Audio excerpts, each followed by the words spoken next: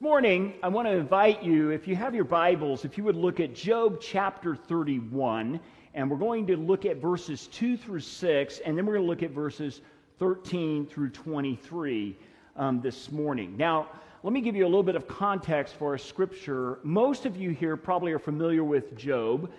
Job was a book in the Old Testament, and it was about a guy who was very wealthy. He had a lot of money. He had a great family. He had great employees. I mean, everything was going super well for Job. And then you remember in the story that the devil comes into the courts of God and says, hey, the only reason Job is following you is because you have made life so good for him. And so God says, well, hey, you're free to test him, but don't take his life. And so we find in the story that Job's family ends up, there's some a violent wind, his kids end up dying. We find that his health gets jeopardized. We find that he loses his belongings. And he's reduced to kind of living in an ash heap. I mean, it's just really a bad situation. But Job refuses to renounce God. And to come on top of that, he has some friends that come to help him along. And, you would hope friends would come to encourage, but they come and say, Job, dude, you must have done something to tick God off because look at where your life is at. And instead, Job says, I haven't done anything that I know of. I've really tried to live rightly. And so in this particular text, we find Job kind of talking about some issues that do pertain to kind of justice issues that Job says he has tried to do well. And so let me read those for you today. And starting with verse 2, for what is our lot from God above, our heritage from the Almighty on high? Is it not ruin for the wicked, disaster for those who do wrong? Does he not see my ways and count my every step? If I have walked with falsehood or my foot has hurried after deceit, let God weigh me in honest scales. God, test me. See if I'm really being just. And then he goes on to verse 13. If I have denied justice to any of my servants, whether male or female, when they have a grievance against me, what will I do when God confronts me? What will I answer when called to account? Did not he who made me in the womb make them? Did not the same one form us both within our mothers? If I have denied the desires of the poor, or let the eyes of the widow grow weary, if I have kept my bread to myself, not sharing it with the fatherless, but with my youth I reared them as a father would, and from my birth I guided the widow. If I have seen anyone perishing for lack of clothing, or the needy without garments, and their hearts did not bless me for warming them with fleece from my sheep. If I have raised my hand against the fatherless, knowing that I had the influence in court, then let my arm fall from the shoulder. Let it be broken off at the point. For I dreaded destruction from God, and for fear of his splendor, I could not do such things. And what Job is telling us is that he said, I couldn't stand in the way of injustice. I had to stand for justice, and I have tried to live in that space. So let's go before the Lord as we come to this moment in prayer. Lord, I pray today as we come and we begin this conversation around justice, that, Lord, you would just open our hearts to hear what you want to say. Help us to receive your word. Lord, stir our hearts, move us not only to know, but to act. And so, God, we thank you that you promise to be with us and what you're teaching us and what you're doing, and for your presence with each of us. We ask in Jesus' name. Amen. So today we're going to talk on what about justice, and want to talk about the biblical perspective of justice. And there's a lot we could say from the Bible, but trying to just give a thumbnail kind of perspective as we walk through Scripture. But as I think back over my life, as a young kid, my first recollections of justice, I have two stories that kind of stuck with me.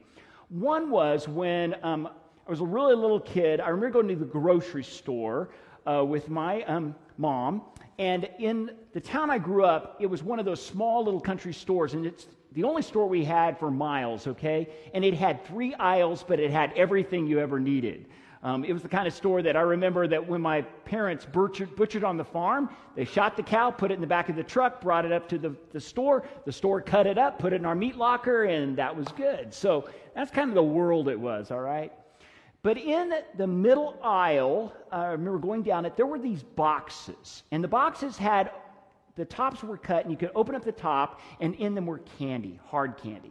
Now, it wasn't individually wrapped like today. It was just hard candy in there. And I remember looking one of those boxes and finding the red and white peppermint and saying, ooh, that looks good.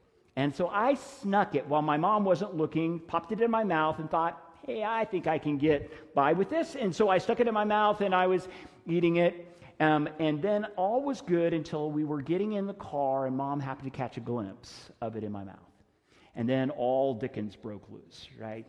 And my mom had me marched back in to the owner, and I had to apologize and tell him what I did. And of course, I didn't have any money, but she'd offered to pay on my behalf. So my first response of that kind of legal kind of justice.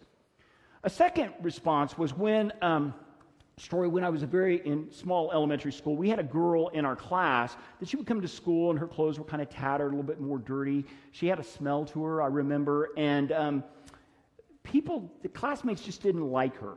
Maybe you had a person like that in your class. People just made fun of her. And I remember on one particular day that something was stirred in my heart, which wasn't always my case. But on that particular day, when we went to the playground, I remember just feeling compelled to spend some time with her. So I remember playing with her throughout that recess. I actually had a good conversation. It seemed positive. And I like to think that at the end of that conversation, I was really willing to stand up for her, that I really, but I got a feeling when my friends started to make fun of me and said, Mitch, what are you doing? Is she your girlfriend? And, as a little boy, it's like, no, she's not my girlfriend, right? But I like to think I was nobler and said, yeah, no, she's a cool person, all of that. I don't really know how I responded, but I do know that in the days that followed, I didn't play with her at recess because I didn't want to get labeled again. A form of wanting to stand for justice, but not willing to make the stance. So those are kind of my earlier recollections, and I know those are very minute kind of ideas of justice, but my earliest memories. And justice is one of those words that's becoming much more popular within the lives of many congregations. But when I was a district superintendent, when I would talk to churches about justice, and we would have conversation, I found that people really struggle with what is justice, or how do we really live that out? And it's one of those big picture kind of things. It's not like evangelism. I mean, evangelism, I know I go share my faith with somebody. I can do that one-on-one, and that seems a little more doable. But when you get into justice, that gets a lot bigger and a lot more complex. And in fact, today, justice not only is complex in just understanding it, but it has a lot of emotional ties to it as well. We know that today there are lots of issues of justice, depending on how you view them, and your interpretation of them can stir up a lot of emotional response. So I can name many things today, but just let me name a few. I'm not going to speak to any of these. I just want to name them to see if it invokes any kind of response in you. So if I was to say George Floyd, or January 6th, or immigration, or climate change. We could go on and on down the list. But I've got a feeling if we name those and many others, we could have some very lively discussion by the end of worship. And I can tell you I had have a number of letters in my box on Monday morning. So I do find that we just know justice invokes a lot of feeling and a lot of emotion. So today what I want to do is just kind of lay out a biblical perspective of justice, what our overall arching theme is, and then Daniel's going to talk next week about mercy versus justice.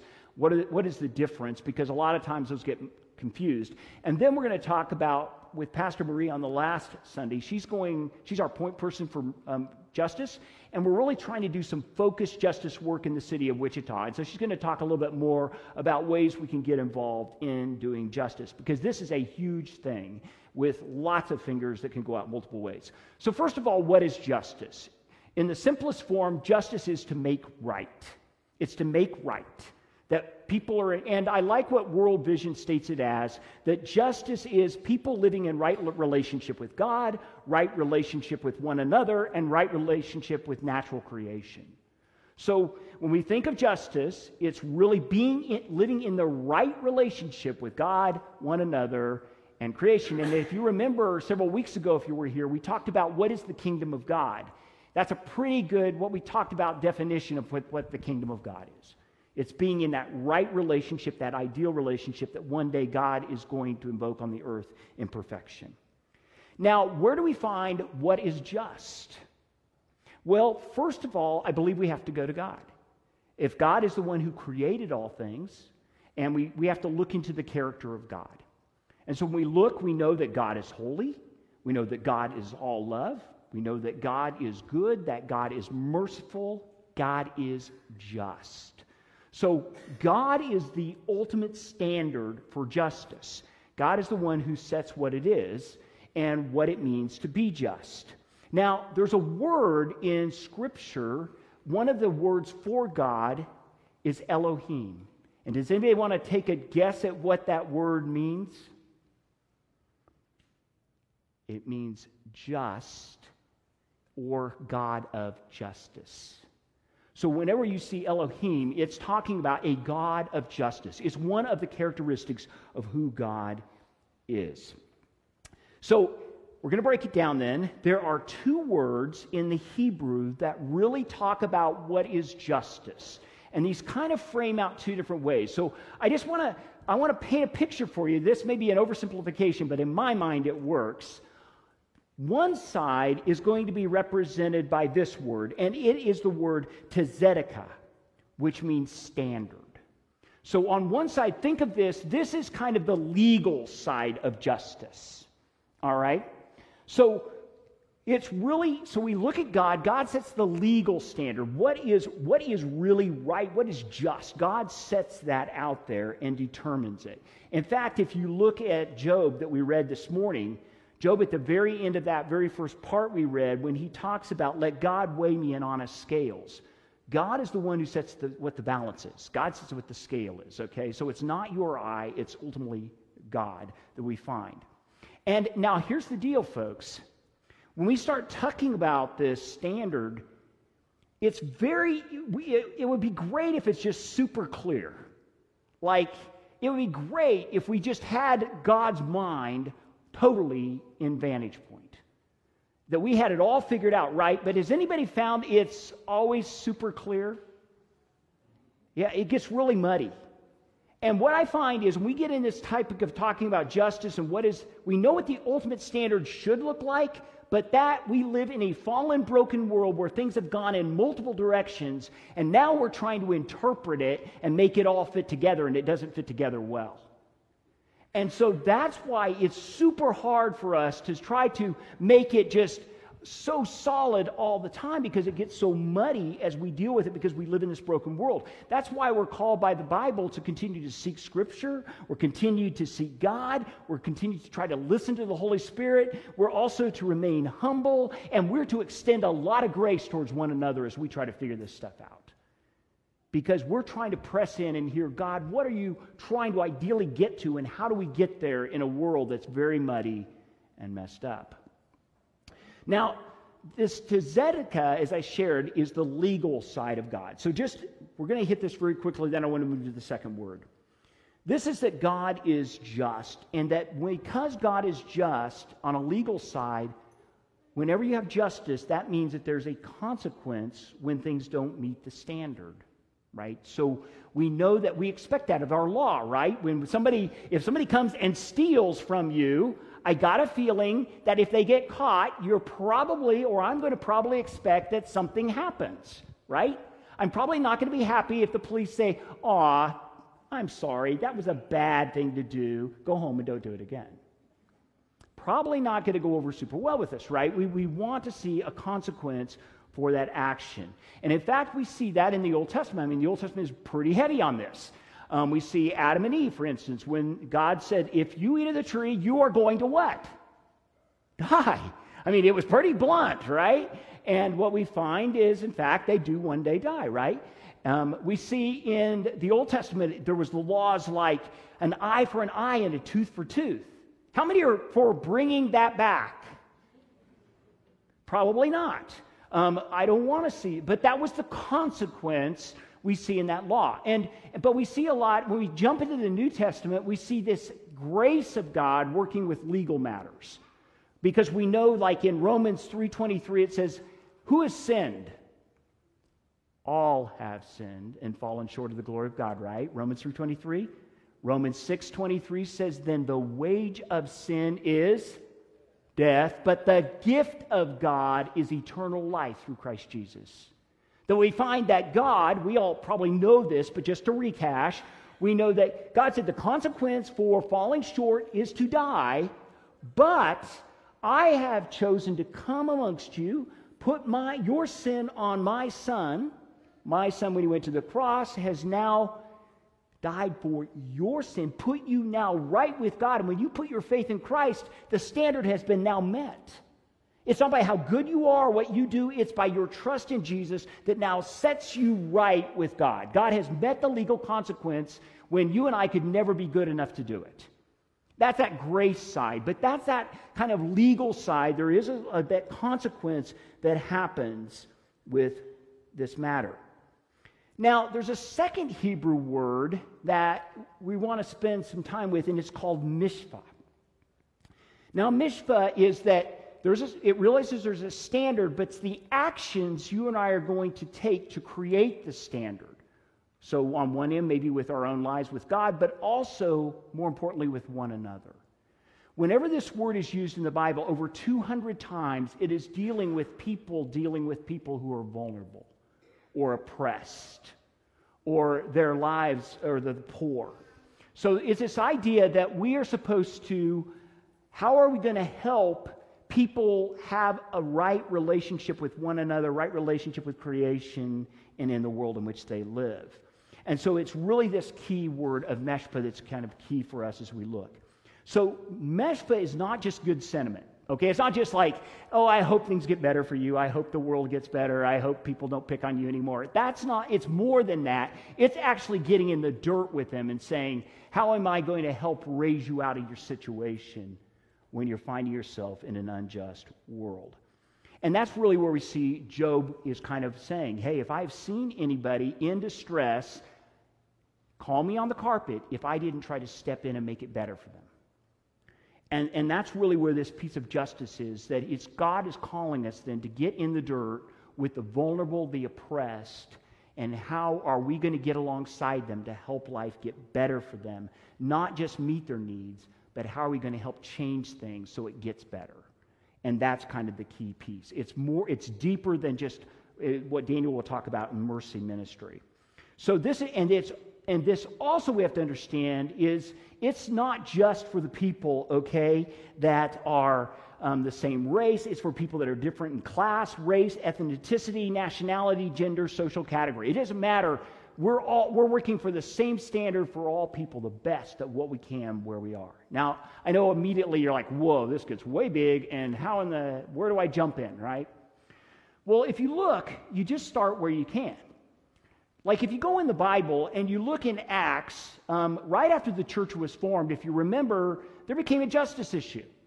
It was in the church that there were the Jewish widows and there were the Greek widows. Now, the Jewish widows were of the famed people group. They were the good people group, right? And there was those Greeks, they weren't so good.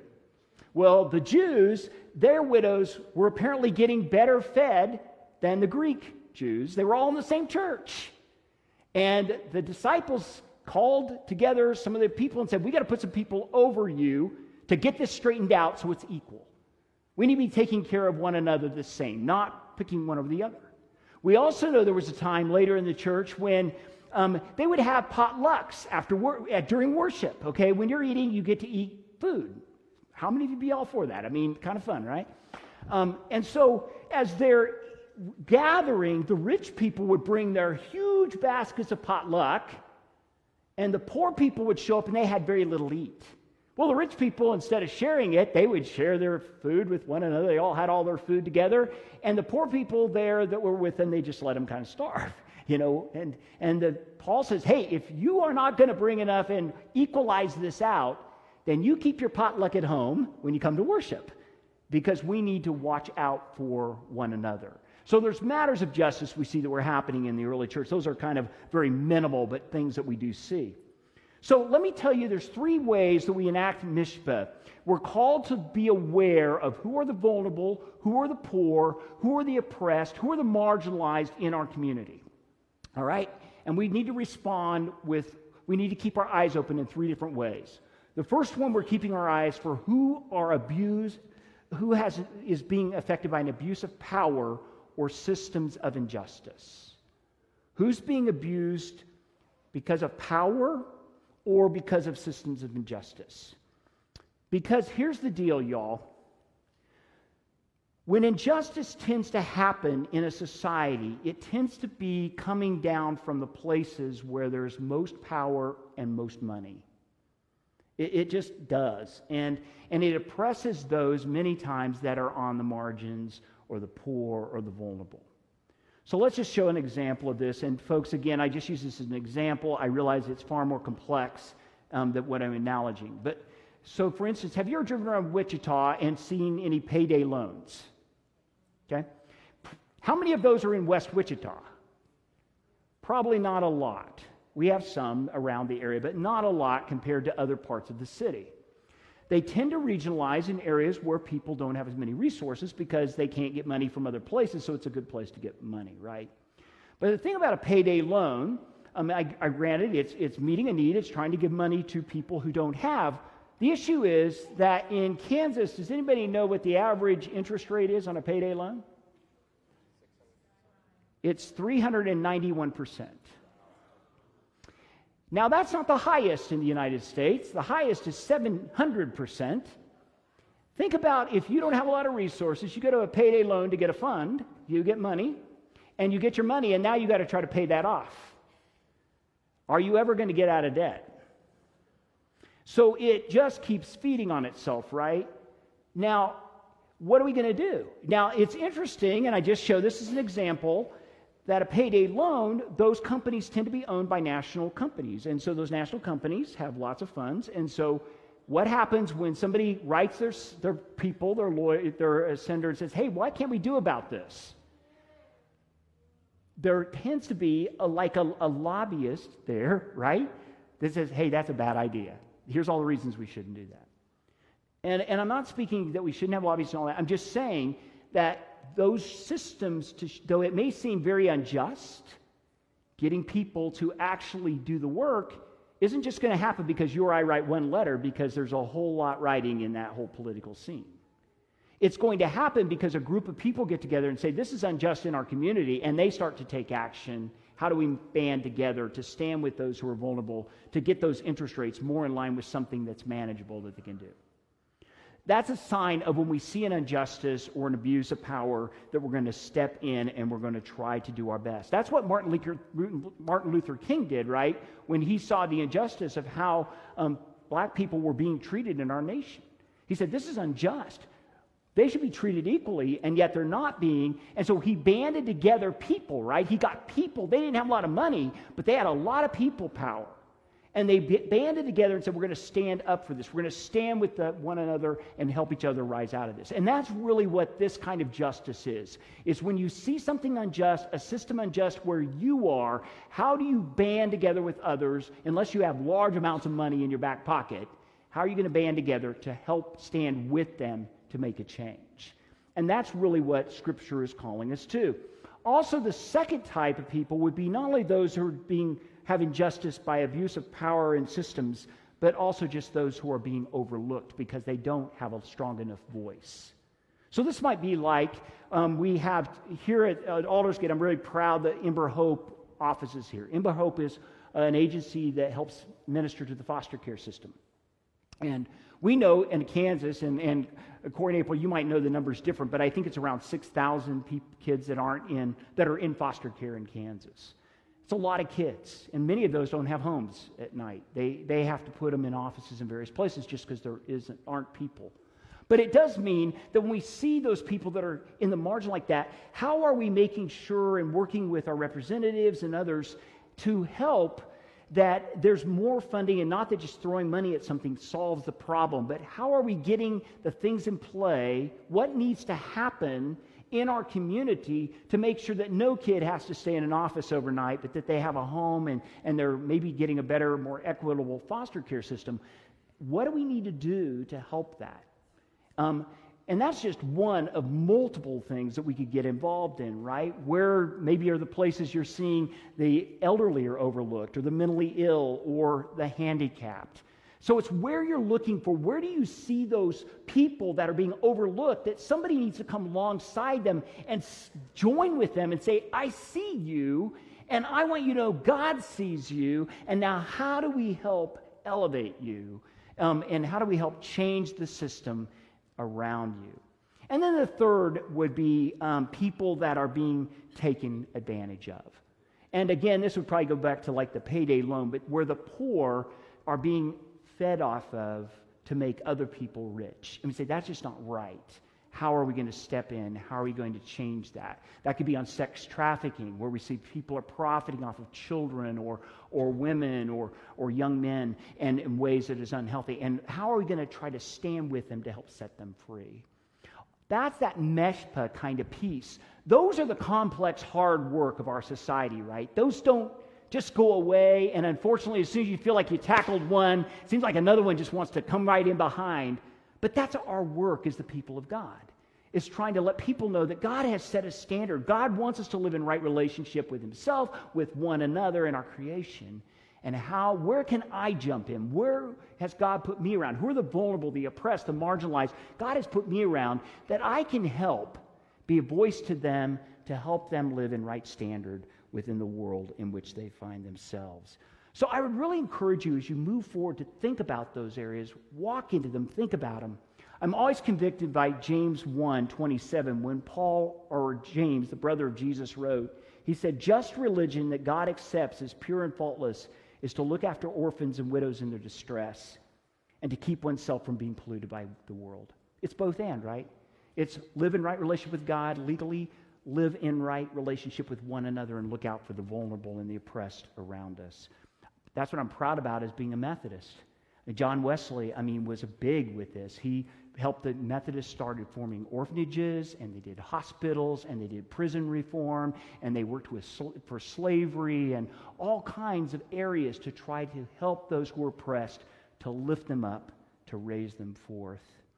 So I think we have to balance out this justice. There's a consequential side, and then there's a standing with those who are oppressed side that we always are weighing out and try to live that out well.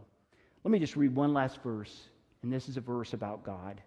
It's from Psalm 68, and it says, God is a father of the fatherless, a defender of the widow.